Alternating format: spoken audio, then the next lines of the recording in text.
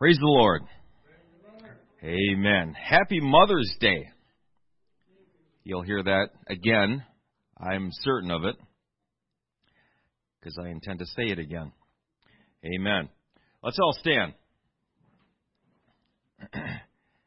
We will be celebrating our mothers during the second service in particular, but we are thankful for our mothers. None of us would be here without our mothers. Amen. Maybe you've heard that before, but I think it's worth repeating. We ought to be thankful for our mothers, whoever they were. I mean, none of us had a perfect mother. None of us did. But they gave birth to us. We're here today because of them. Amen. That is a very special thing. I will never know what it's like to have a life growing inside of me. Mothers do. That must be an amazing, amazing experience. I can't imagine. Praise God. Amen. We are gathered together today in the presence of Almighty God, and we are going to receive of Him all that He has for us today. Amen. Lord Jesus, you're an awesome God. I am so thankful for you. I am so thankful for this opportunity you've given us this morning to enter into the very throne room of God, the very presence of Almighty God. Hallelujah, Jesus. I will take every opportunity I can to enter into your presence. I will avail myself of this opportunity this morning. I will not take it for granted. I will not esteem it lightly. What an awesome thing it is to be in the presence of God. What an awesome thing it is to hear your voice and to feel your touch today. Hallelujah, Jesus. I am in awe of you. Hallelujah, Jesus. What an awesome God we serve.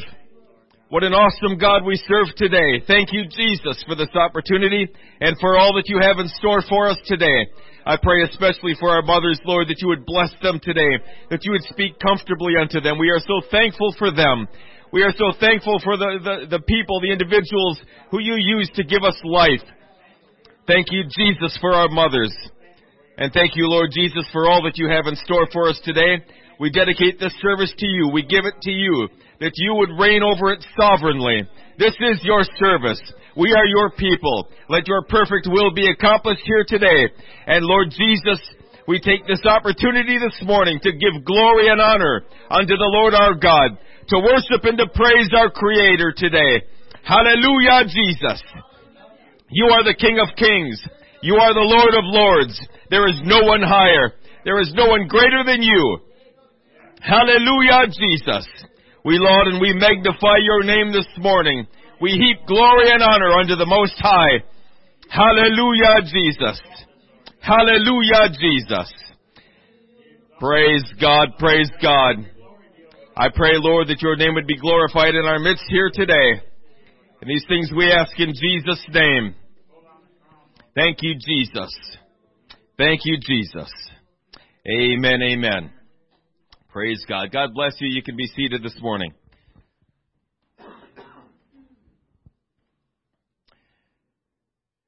There are, as we grow in God and as we begin to understand more about God and who God is, and as He reveals Himself to us through prayer and through His Word and through preaching, just through experience with Him, we begin to see things about God and we begin to understand things about God that we just didn't see before. And I pray, and I believe with all of my heart, that's going to continue until He takes us. Because He's an infinite God. And there is no way in one lifetime that we can understand all that there is about who God is. And so, as I go on and learn more about God, I begin to see different aspects of God, different things about God that I hadn't realized or seen before. One of those things that I saw some time ago was this idea that God is simultaneously just and merciful. And that fascinated me. I spent some time looking at that. How that God can be both a God of justice and a God of righteousness. And simultaneously show mercy and forgiveness to us. That was incredible to me when I began to consider that. and how all of that, those two aspects of deity came together in one person, Jesus Christ. He was able to reconcile those two aspects of who He was in Jesus Christ. He was still a God of justice, and that demanded payment for sin. His holiness and His righteousness demands payment for sin. There's no way to get around that. That's part of who He is. But He paid it Himself. And so the Bible says that He's faithful and just, God of justice, God of righteousness, to forgive us our sins and to cleanse us from all unrighteousness. A God of mercy, a God of forgiveness. He can do that because everything's taken care of. The sin has been paid for. And so that fascinated me. And recently, I've come across another dichotomy aspect in a very similar vein. If we look at 2 Chronicles chapter 6, verses 18 through 21, this is King Solomon. He's dedicating the temple that was just built. We kind of meet him partway through here.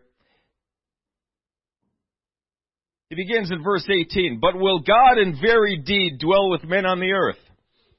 Behold, heaven, and the heaven of heavens cannot contain thee. How much less this house which I have built? Have respect therefore to the prayer of thy servant, and to his supplication, O Lord my God, to hearken unto the cry and the prayer which thy servant prayeth before thee, that thine eyes may be open upon this house day and night, upon the place whereof thou hast said that thou wouldest put thy name there, to hearken unto the prayer which thy servant prayeth toward this place. Hearken therefore unto the supplications of thy servant and of thy people Israel, which they shall make toward this place. Hear thou from thy dwelling place, even from heaven, and when thou hearest, forgive. Amen. So we see in this passage of Scripture two aspects of God. And I struggled trying to title this message, and I came up with this, the problem of transcendence. The problem of transcendence. There are two aspects of God that are being demonstrated here. God's transcendence and God's immanence. And we'll go into both. God is a transcendent God. Meaning, in a nutshell, that He is outside of time and space. He exists outside of this reality. He's not affected by it. Nothing that happens here can touch Him or who He is or change Him in any way. Psalm 139, 7 through 10 says, Whither shall I go from thy spirit? Or whither shall I flee from thy presence? If I ascend up into heaven, thou art there. If I make my bed in hell, behold, thou art there. If I take the wings of the morning and dwell in the uttermost parts of the sea, even there shall thy hand lead me, and thy right hand shall hold me. He's everywhere simultaneously. He's not only outside of His creation, but He is in every aspect of His creation simultaneously. He's everywhere. There's no place we can go to get away from God. As the saying goes, you can run, but you can't hide. God will find you. He always knows where you're at. He's above all. He's untouched by anything that transpires in His creation. He's unaffected by time. Certainly, sickness, disease, and death don't touch Him. He's unaffected by anything that happens here on the earth. Kings and kingdoms rise and fall. It doesn't matter to God. It doesn't touch Him in any way. He understands what's going on. He sees it. He knows every minutia, every detail of what's going on. He's omniscient concerning these situations. But they don't affect who God is. They don't take anything away from Him. They don't add anything to Him. He cannot receive more glory than He already possesses. We give God glory. We give Him honor. But that doesn't add anything to who God is. If we fail to give God glory, it doesn't take away from who God is. He still has all glory. And as Solomon stated, this monument to His glory and majesty doesn't add anything to Him. He's infinite. He always was, He is, and He always will be. And He will remain as He is, unchanging for all of eternity. He is unchanging because He is perfect. If He changed in any way, He would be imperfect. Therefore, He changes not. He is, as they say, immutable. His thoughts are not simply higher than ours. They're infinitely higher than ours. And I fear sometimes, at least in my own life, my own relationship with God, that I sometimes see God as just a superpowered human. I think sometimes, and it pains me to say this, but I think sometimes my idea or my attitude of God, and I say this because of how I respond to Him and how I approach Him in prayer sometimes, that He's just a superpowered version of me. I mean, really, really superpowered and really, really smart. But I fail to grasp the just how different He is from me. Just how much higher He is from me. Just how much more holy and righteous He is than I. I fail to grasp that. Yeah, He's smarter. Yeah, He's more powerful. Yeah, He's more holy. But it's so much more than that.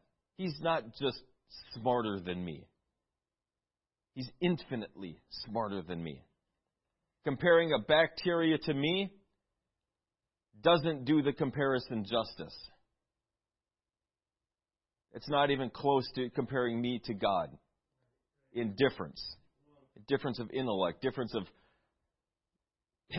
processing power, however you want to say it. The difference is infinite. And that's the idea I'm trying to get across here. The problem that we're facing here is that the difference between you and God is infinite. It's an infinite difference. How is that going to be gulfed? How can this infinite God, or rather I should say, how am I supposed to be expected to relate to this kind of being? How can I relate to a God that is so far higher than me, so much greater than I am? How is that even possible?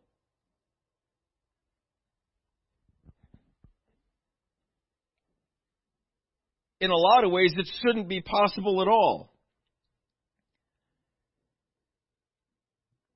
He's infinitely higher than I am. Another aspect of His transcendence is God's inherent authority, His sovereignty over every aspect of creation.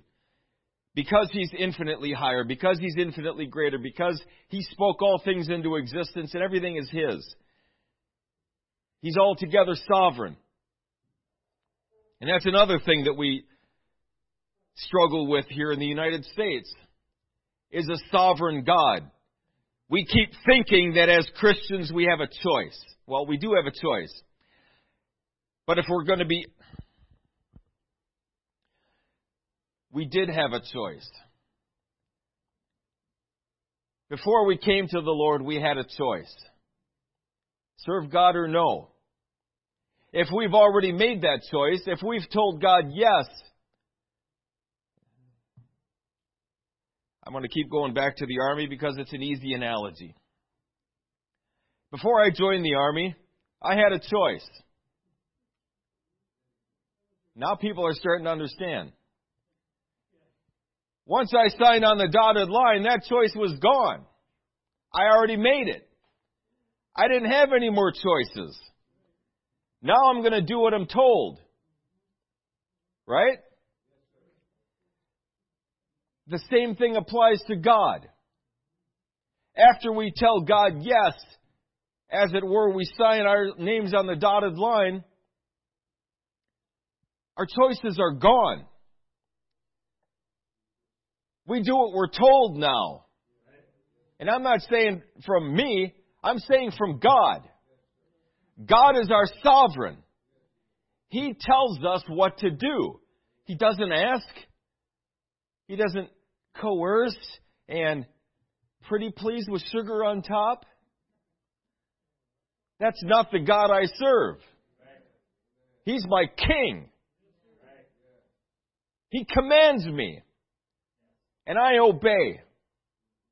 That's who I serve. That's who you serve. He's not the president. He's not an elected official. We didn't put him there. He's a sovereign God, a transcendent, sovereign, almighty God. And that's who we serve today. Psalm 57:5 says, Be thou exalted, O God, above the heavens. Let thy glory be above all the earth.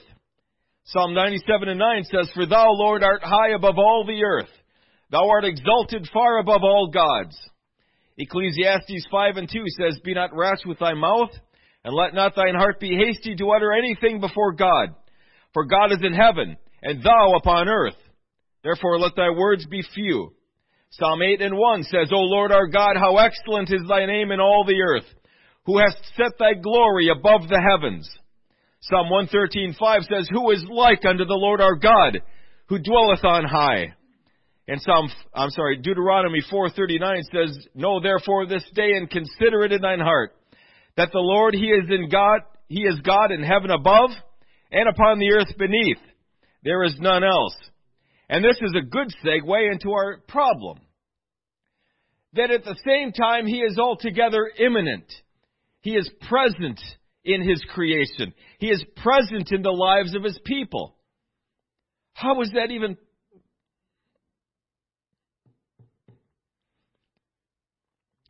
How is that possible?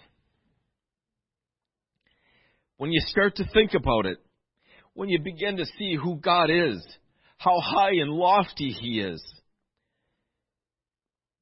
and that He's also present in my life, that He knows who you are by name. He has a relationship or wants a relationship with each person He's created. He wants to know us intimately, and He wants us to know Him intimately.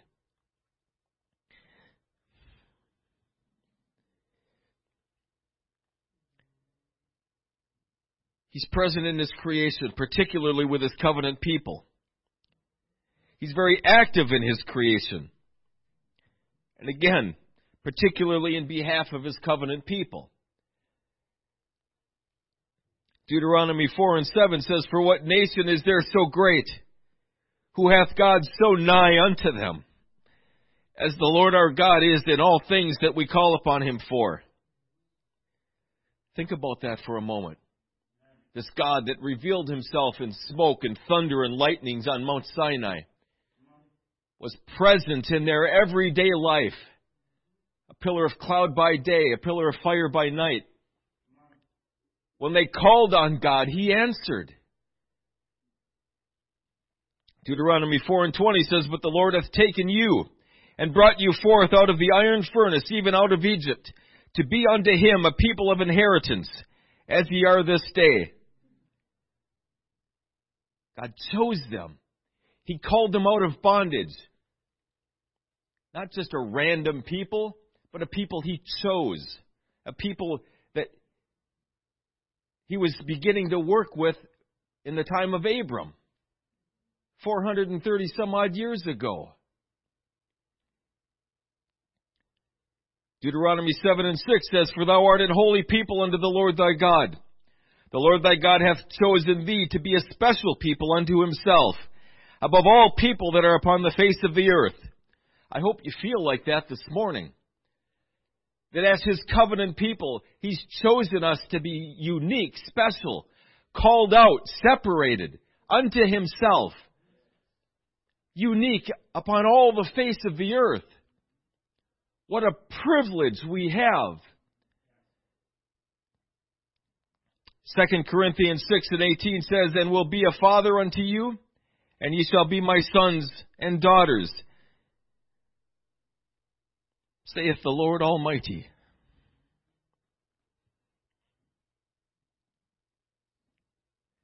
that we, who were not a people, are now the people of God.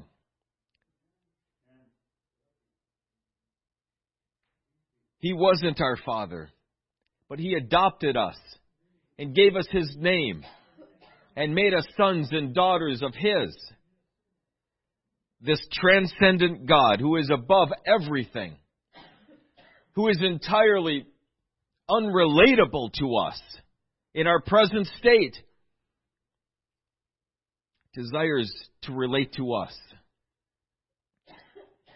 Revelation 21:7 says, He that overcometh shall inherit all things, and I will be his God, and he shall be my son. Amen. So here's the problem. Here's the dichotomy.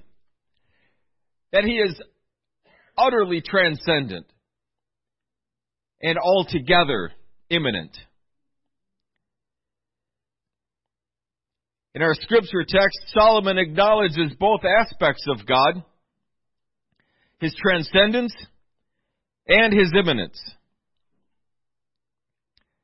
Solomon declares that God inhabits all of His creation and will not be bound to a single location. Truth. He's everywhere. He's not going to be contained in this one building. Even when He is present in this building, He's present everywhere else simultaneously. Solomon also declares God's desire to dwell with His covenant people and that he boldly asks God to listen to them when they pray and to respond to their prayers. Now, if you understand the one aspect of God, you're going to have to understand something else about God to be able to ask something like this. If I understand that God is way out there, that He is far above everything, He's certainly above all my petty cares and concerns, none of this affects God in any way. My worst day doesn't touch Him at all. He's still having a great day. God always has a great day. He's always having a victorious day. Praise God. Whatever I'm going through, good, bad, or indifferent, doesn't change that. I can have the worst day in my life. God's having a victorious day. He's having a fantastic day. And as an aside, because of that, in my worst day, I can be victorious. I can have a great day, even in my worst situation. Because God is having a great day, and He is victorious, and because He is victorious, we are victorious. Praise God for that. But whatever I'm going through doesn't affect Him. So, if I'm going to ask something of that God who's way out there, and by every right shouldn't really be concerned with what I'm going through, I got to know something else about God to even think that I have a chance of asking Him for something. If all I know of God is that He is transcendent, and He's holy, and He's righteous, and He is infinitely above me in every conceivable way, if that's all I know, well, that's the road to agnosticism. He's out there, but He's unknowable. I can't know who that is. And if we stop right there, yeah, that's true. We can't know who God is. But God has come and He has revealed Himself to us. And that's one of the tremendously long lists of things that are awesome about God. Is that in every step of this process, He's the prime mover. He's the one that initiates everything. Don't think for 1 second. And I've thought this. I've told you that. I thought I was the one that found God when I first came to Him. Yep, I'm laughing with you now. But I really thought that. No one told me about this. I just figured it out all on my own. What an idiot to think something like that. Anyway, God was moving through every step of the process. I know that now. Praise God. Thank God that He did. But in every step of this process, in every step of the process that you came to Him in, He was the initiator. He was the prime mover. He was the one that made the first move. All we ever do is respond. All we ever do is react. That's it. That's it. That's all we do. Don't believe for one second that you're initiating or you're taking the initiative here. You're not. God is. God is the one that initiates. So Solomon also knew something else. He knew that he was present with his people. He'd heard the stories from David and from his other people in the kingdom, the priests. He saw it in the Word of God. What God had did for them, taking them out of Egypt. All the signs and wonders that were performed through Moses in the time of Joshua. How that He delivered their enemies into the hands of the nation of Israel. How that God fought for them. That He was very present with them. He knew all of this. And so he asks, hear us when we pray. Answer when we cry out to you. He also declares God's desire to dwell with His covenant people.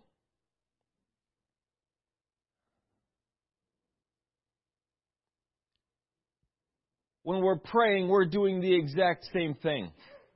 We're declaring God's transcendence. That He is all-powerful. That He is above every situation and circumstance. It may look impossible to you, but from God's perspective, it's a blip on the radar. From God's perspective, it's nothing at all. You've heard the analogy, you've probably used it before. When you're sitting on planet Earth and the storms and the hurricanes and the tornadoes are destroying everything, someone sitting 50,000 feet above the air in an airplane, all they see is sun. The difference is 50,000 feet.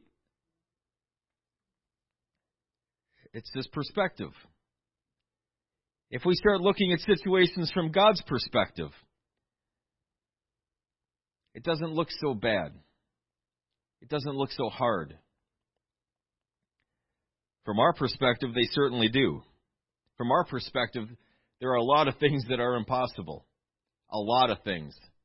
Because we're not that smart and we're not that strong. We're not that resilient. But all of these things are below God. And He can take care of each and every one of them just as easily as the next. So we declare that He is that transcendent God, infinitely powerful, infinitely wise. And we also declare His goodness and His desire to dwell with His people, in that we petition Him for our needs. We petition Him with our requests. And we expect that He's going to answer. Not because we're arrogant, not because we're throwing a temper tantrum and we want it now, but we're resting in what we know of God. We're resting in His faithfulness. We're resting in the covenant promises that He's given us.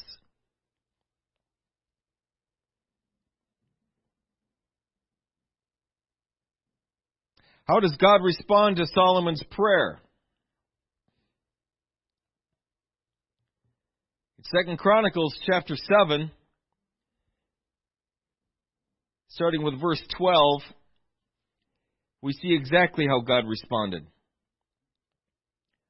Verse 12 begins, "And the Lord appeared to Solomon by night, and said unto him."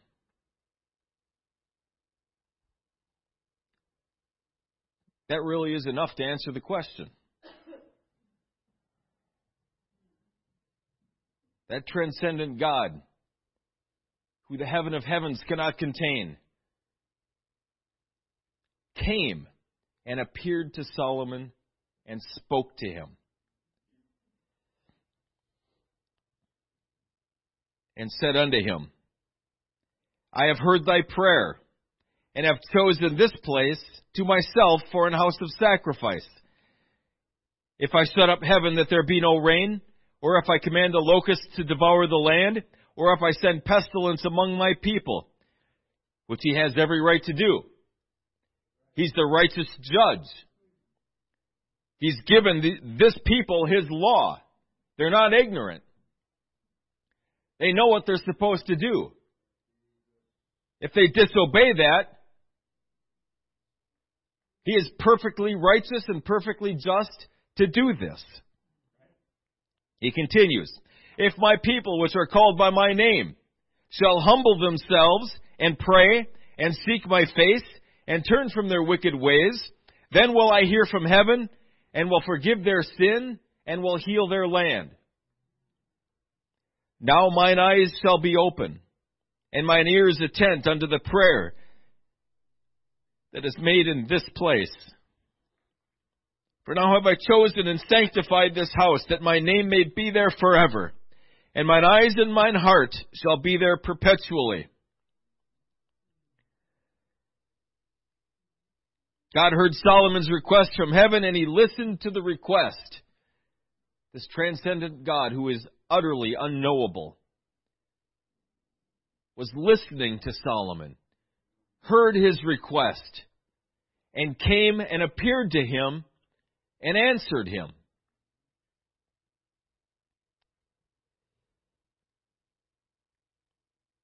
Initially, when Solomon had finished his prayer at the temple, God responded in a physical manner by filling the temple with his glory. I find it interesting. This was a rather lengthy prayer. God didn't just cut to the chase. God knew what he was going to say. God knew what he was going to pray. He knew what he was going to do there. But he waited. He waited on Solomon to finish. And when Solomon was good and done, then God responded by filling his temple with his glory. I find that fascinating, that God was waiting on Solomon to respond. We see all kinds of examples with Moses. God would command Moses to do something,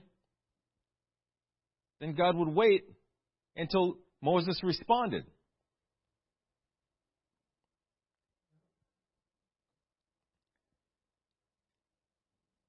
God does the same with you and me today. There are things that God wants to do,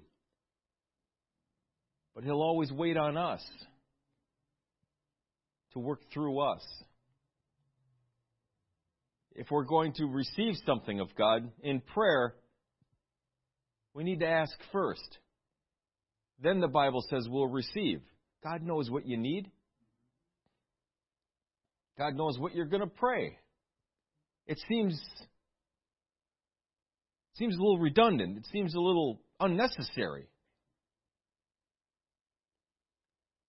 But he's going to wait on you, and he's going to wait on me. When I have a need, I'm going to bring it to him in prayer. And when I've brought it to him in prayer, then I'm going to receive it. That's how it works. He's waiting on us. He won't move, he won't work unless we first go. I find that very interesting, that the Lord operates in such a way. Solomon's prayer. He prayed and prayed. Elijah with the priests of Baal. God didn't respond by fire until Elijah was done talking. Now, I fully believe it didn't seem like that long a prayer that he prayed. But I fully think if he'd have went a half hour, God would have waited a half hour till his servant was done speaking. And then he was gonna act.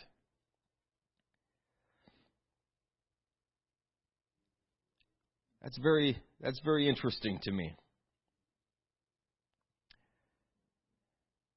So how does God reconcile these two aspects of His being? How does God reconcile His transcendence and His immanence? How did God reconcile His justice and His mercy? The same way, in the form of Jesus Christ. In the form of Jesus Christ. Matthew 1:23 says, "Behold, a virgin shall be with child, and shall bring forth a son, and they shall call his name Emmanuel," which being interpreted is, God with us. Amen. 1 Timothy 3:16 says, "And without controversy, great is the mystery of godliness. God was manifest in the flesh." God was manifest in the flesh, justified in the Spirit, seen of angels, preached unto the Gentiles, believed on in the world, received up into glory. John 1:14 says, "The Word was made flesh and dwelt among us. We beheld His glory. The glory is of the only begotten of the Father, full of grace and truth." As we see human history unraveling in Scripture, from the time of creation all the way up to this present moment, we see a history of this transcendent God doing everything He can within His character to relate to us, to have a relationship with us.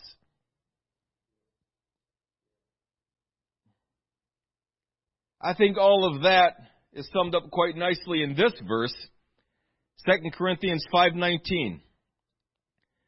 "To wit, that God was in Christ, reconciling the world unto Himself, not imputing their trespasses unto Him, and hath committed unto us the word of reconciliation." That we were created in good fellowship, good standing with God. We rebelled against Him. We broke fellowship. We broke covenant with Him. And from that moment on, God's focus was to restore that relationship. To restore it wholly. Not typically, not as a shadow, but fully.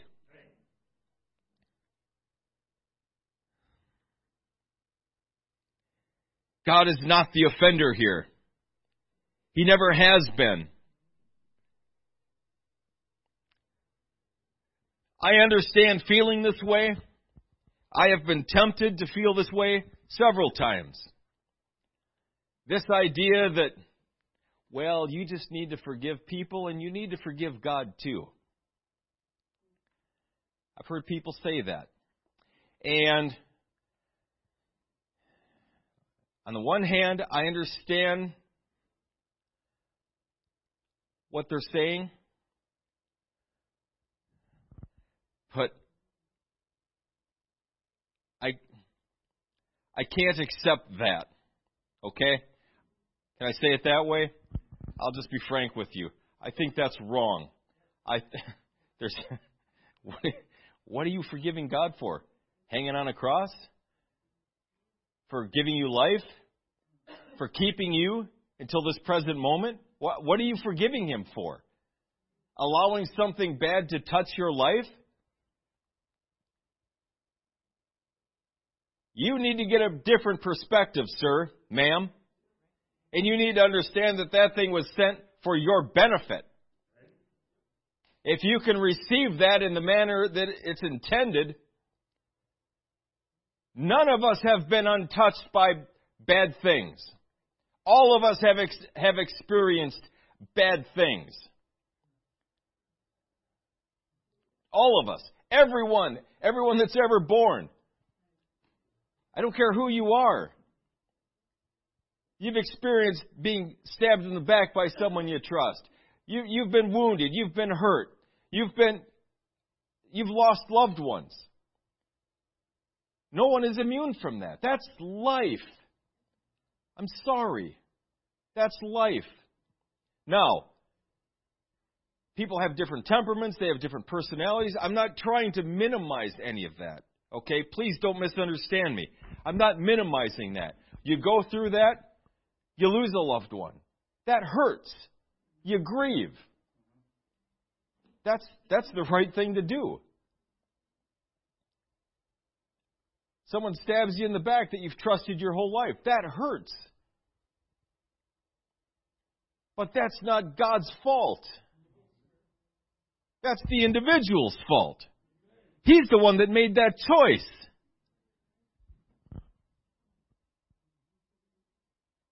God took someone before their time.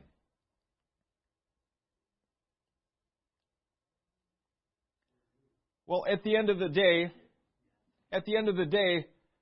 who's the sovereign? You or God? Now, I'll grant you, if it were up to me, maybe a different choice would have been made. If I was the one that had the choice of life and death, I might make different choices. But I don't have that choice. And I'm not going to have that choice, and neither are you. Not ever. Trust me, you don't want that choice. You don't want that. Let God take care of that. Let God decide who goes to heaven and who goes to hell. Let God decide who's saved and not saved. Let God decide who's right and who's wrong. We don't have to worry about that. That's up to the righteous judge to determine. The one who has the whole picture. The one who knows our hearts. Let Him decide. Every time someone dies young, a lot of times it's probably a health issue that was very preventable.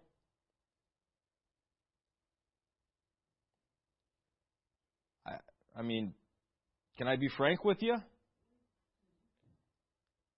A lot of deaths in the United States are very preventable. If you would just learn to eat right and exercise. I know. I heard one guy say one time, we get a headache, we pop an aspirin. He's like, is that headache caused because of an aspirin deficiency? No, it's caused by something else. maybe a nutrient deficiency. Anyway,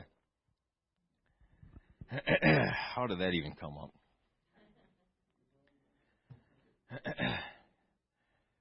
I don't like seeing people go before their time. I don't think all the time it's God's will for people to die when they do. I don't think that that's true. Certainly in the case of a suicide, I mean, God permits it, but I don't think it's His will that takes place.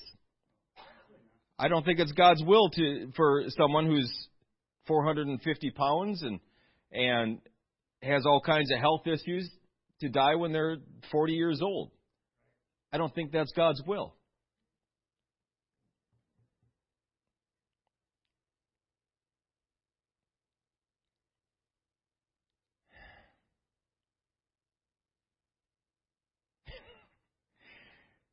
That's the problem with following rabbit trails. Now I don't know how to get back. Okay, God is not the offender here. Thank God for notes. We're not forgiving God for anything, okay? We don't forgive God. There's nothing to forgive God for, okay? The only thing we can do with God is thank Him, worship Him, praise Him, be grateful for Him and everything that He's done in our lives. If I get to the place where I think I need to forgive God, I need to reevaluate some things. Straight up. To me personally, that's a red flag for me. I start thinking like God did something to me wrong or bad. Alarms are going off now. This is not right. This is not the right way to look at this. If anything, if there's any problem with any area, it's right here. God is not the problem. God's Word is never the problem. It's my understanding. It's something here. In every case, when I've traced it down, it always ends up right here. Isn't that wonderful? Isn't that nice? That's a good thing, isn't it? But now, because it's not you, it's me, now I can do something about it. When I'm the problem, I can take care of that. If you're the problem, I have no power over it at all. That's why I despise excuses. That's why I hate it when someone else is at fault. Because now you have no responsibility here whatsoever. There's nothing you can do about it anymore. You're just going to have to sit there and take it. That doesn't sit right with me. I want it to be here because now I have the power and the authority to change. I can fix me. I can get in the Word. I can get closer to God. I can have Him speak to me. Show me what's wrong. That I can do. I can't do that for you. When someone stabs me in the back or someone says a mean thing about me, well, he did that, but I'm the one that's responding, right? I'm the one that can control how I respond to that. How does Jesus want us to respond to that? Pray for them which despitefully use you and persecute you. Right? Well, there you go. Easy peasy. Yeah. Easy to say, right? It doesn't matter how easy it is to say. That's what we're commanded to do. Okay? And as I see it, when my sovereign tells me to pray for my enemies, I just have to pray for my enemies. And if I can't pray for them here, I can certainly start praying for them here. Eventually, it's going to get down to here. My pastor always told us, going through the motions will bring on the emotions. If you don't feel like praising God, just lift your hands and speak the words. Eventually, it's going to start getting in here. True. I don't have to feel like doing it. I just have to do it. I didn't always feel like pulling CQ duty, but that didn't matter. No one asked me if I felt like it. Can you imagine? It's almost as if they didn't care about how I felt about it. Right? Wow. They didn't care about how I felt.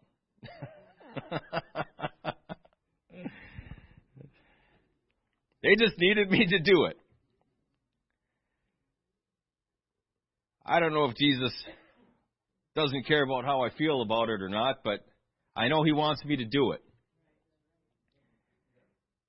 I need to pray for my enemies. Why? Because He told me to. Because that's reflecting who God is. If I want vengeance, if I want revenge against that, because I'm right and He's wrong, I want justice. Do you really want justice? Are you absolutely sure you want justice? I don't want justice. I want mercy. That's what I want. I don't know if that's true or not. Moving forward, I don't ever want to tell God that I want justice in this situation. Because if I get justice for Him, if God's going to give me justice, God's going to give justice for something that I did too. Right? Because I'm not perfect, and I'm going to mess up. And now someone's going to want justice against me. Can God give that too? Well, that's different. No, it's not different. If you want mercy, show mercy. I got to show mercy because that's exactly what I want. Amen. God's not the offender. He never has been. We're the offenders. We're the ones that rebelled against God. We're the ones that told God yes, but did no. We're the ones that just told God no. If I rebelled against my parents, I knew what to expect. They were nothing if not consistent. Every single time, I got a whackety whack whack. It didn't matter. Didn't matter how sorry I was after the fact.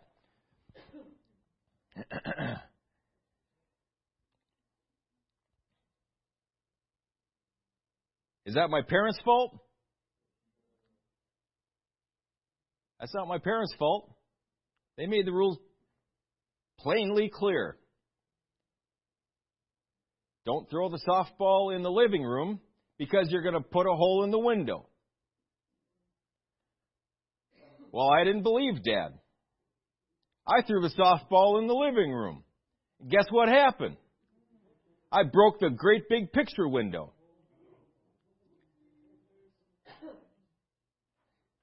And for a split second, this is how dumb kids are. For a split second, I was trying to figure out how can I hide this. Yeah. Yep. Well, I eventually concluded that it wasn't going to be hid. I could take the whole window out and maybe he'd just think it's really clean. That's the best I could come up with. But now I shifted gears and I went to Mom. And I begged Mom, please talk to Dad. Please talk to Dad. Tell him I'm sorry. I wasn't going to talk to Dad. Not until Mom talked to him first. My advocate. Amazingly, nothing came of it. Some scolding, and I had to work it off. That I can do. Yes, sir. I will gladly do that.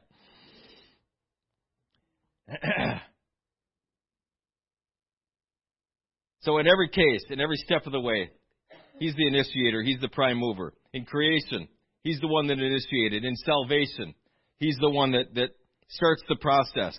In relationship, in perfecting us and making us like Him, He's the one that moves us through that process every step of the way. And what brings these two aspects together in the form of Jesus Christ, if I can get a little bit more specific, is the love of God. His love brings these two together. Just like justice and mercy, it brings transcendence and immanence together. Because His transcendence, that's how He is naturally. But at the same time, He wants a relationship with us. He wants us to relate to Him. And that simply can't happen unless He first makes a way for that to happen. He's got to reveal Himself to us. He's got to show Himself to us. He has got to speak to us first. We'll never find Him out there. Not ever. If it were up to us, there's no way we could find Him, let alone understand who He is. So He comes and He comes and brings Himself to us. He reveals Himself to us, particularly in this dispensation, in the form of Jesus Christ. And it's His love that does that. It's His love that does that. And I can't begin to describe to you what a difference it makes the first time you're able to receive His love.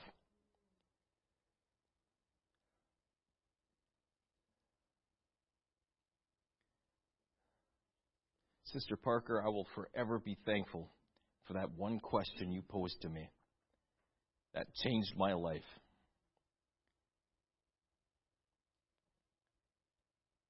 That God loves me, and I'm worthy of that love. And when you receive that, that changes everything. That changes who you are.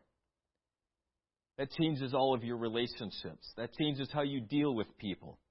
That changes how you deal with God, how you respond to Him. Everything changes from that point.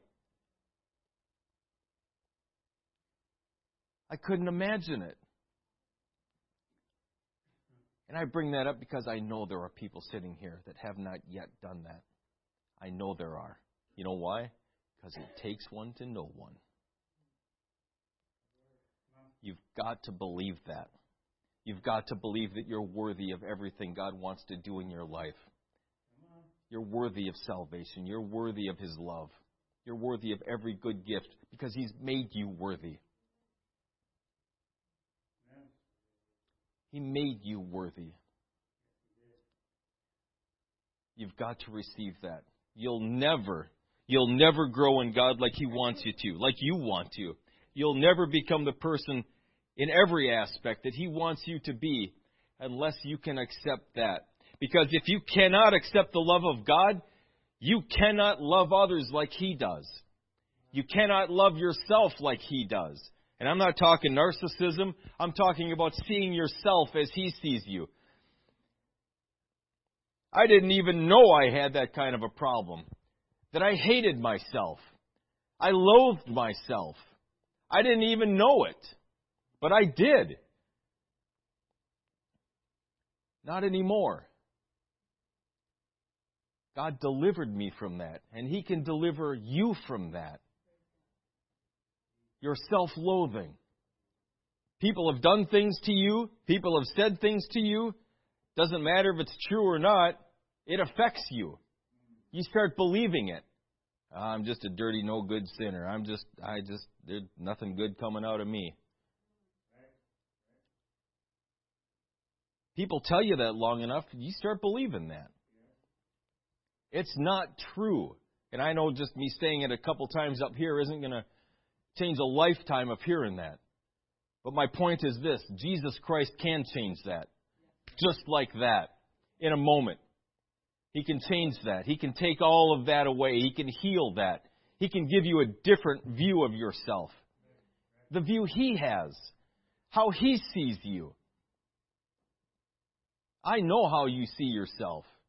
I know how I saw myself. But that is not an accurate picture. It's a distorted image. That's the enemy trying to get you to see yourself like that. Jesus sees you so much different. He sees you as beautiful. He sees you as worth everything. When you start accepting that, when you start receiving that, everything changes. Amen. The love of God is what brings these two aspects together. And I imagine that as I go on, continuing to search the Scriptures and study God and get to know Him more and more, and other things begin to be revealed to me, all of that's going to come into Jesus Christ as well. I have a feeling that everything just kind of leads to that. The form of Jesus Christ. Amen. I am so thankful that He came as a man, suffered on a cross, and died in my place, that I can have a relationship with Him, that one day I can spend eternity with Him. Amen. What a hope we have in Jesus Christ. Let's all stand.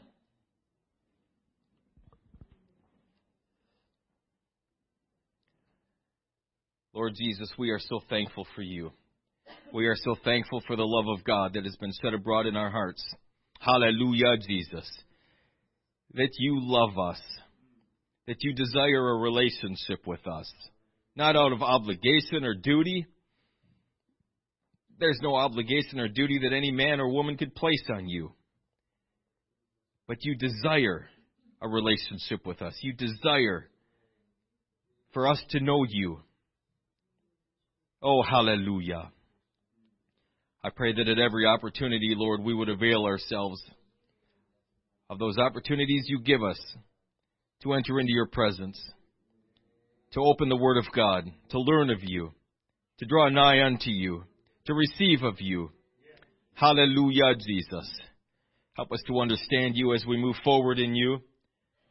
Bless the remainder of our service. Speak comfortably to Your people. Bless our mothers today, I pray. In Jesus' name, amen. Praise God. We're going to take a 15-minute break. We'll be back at 11:45.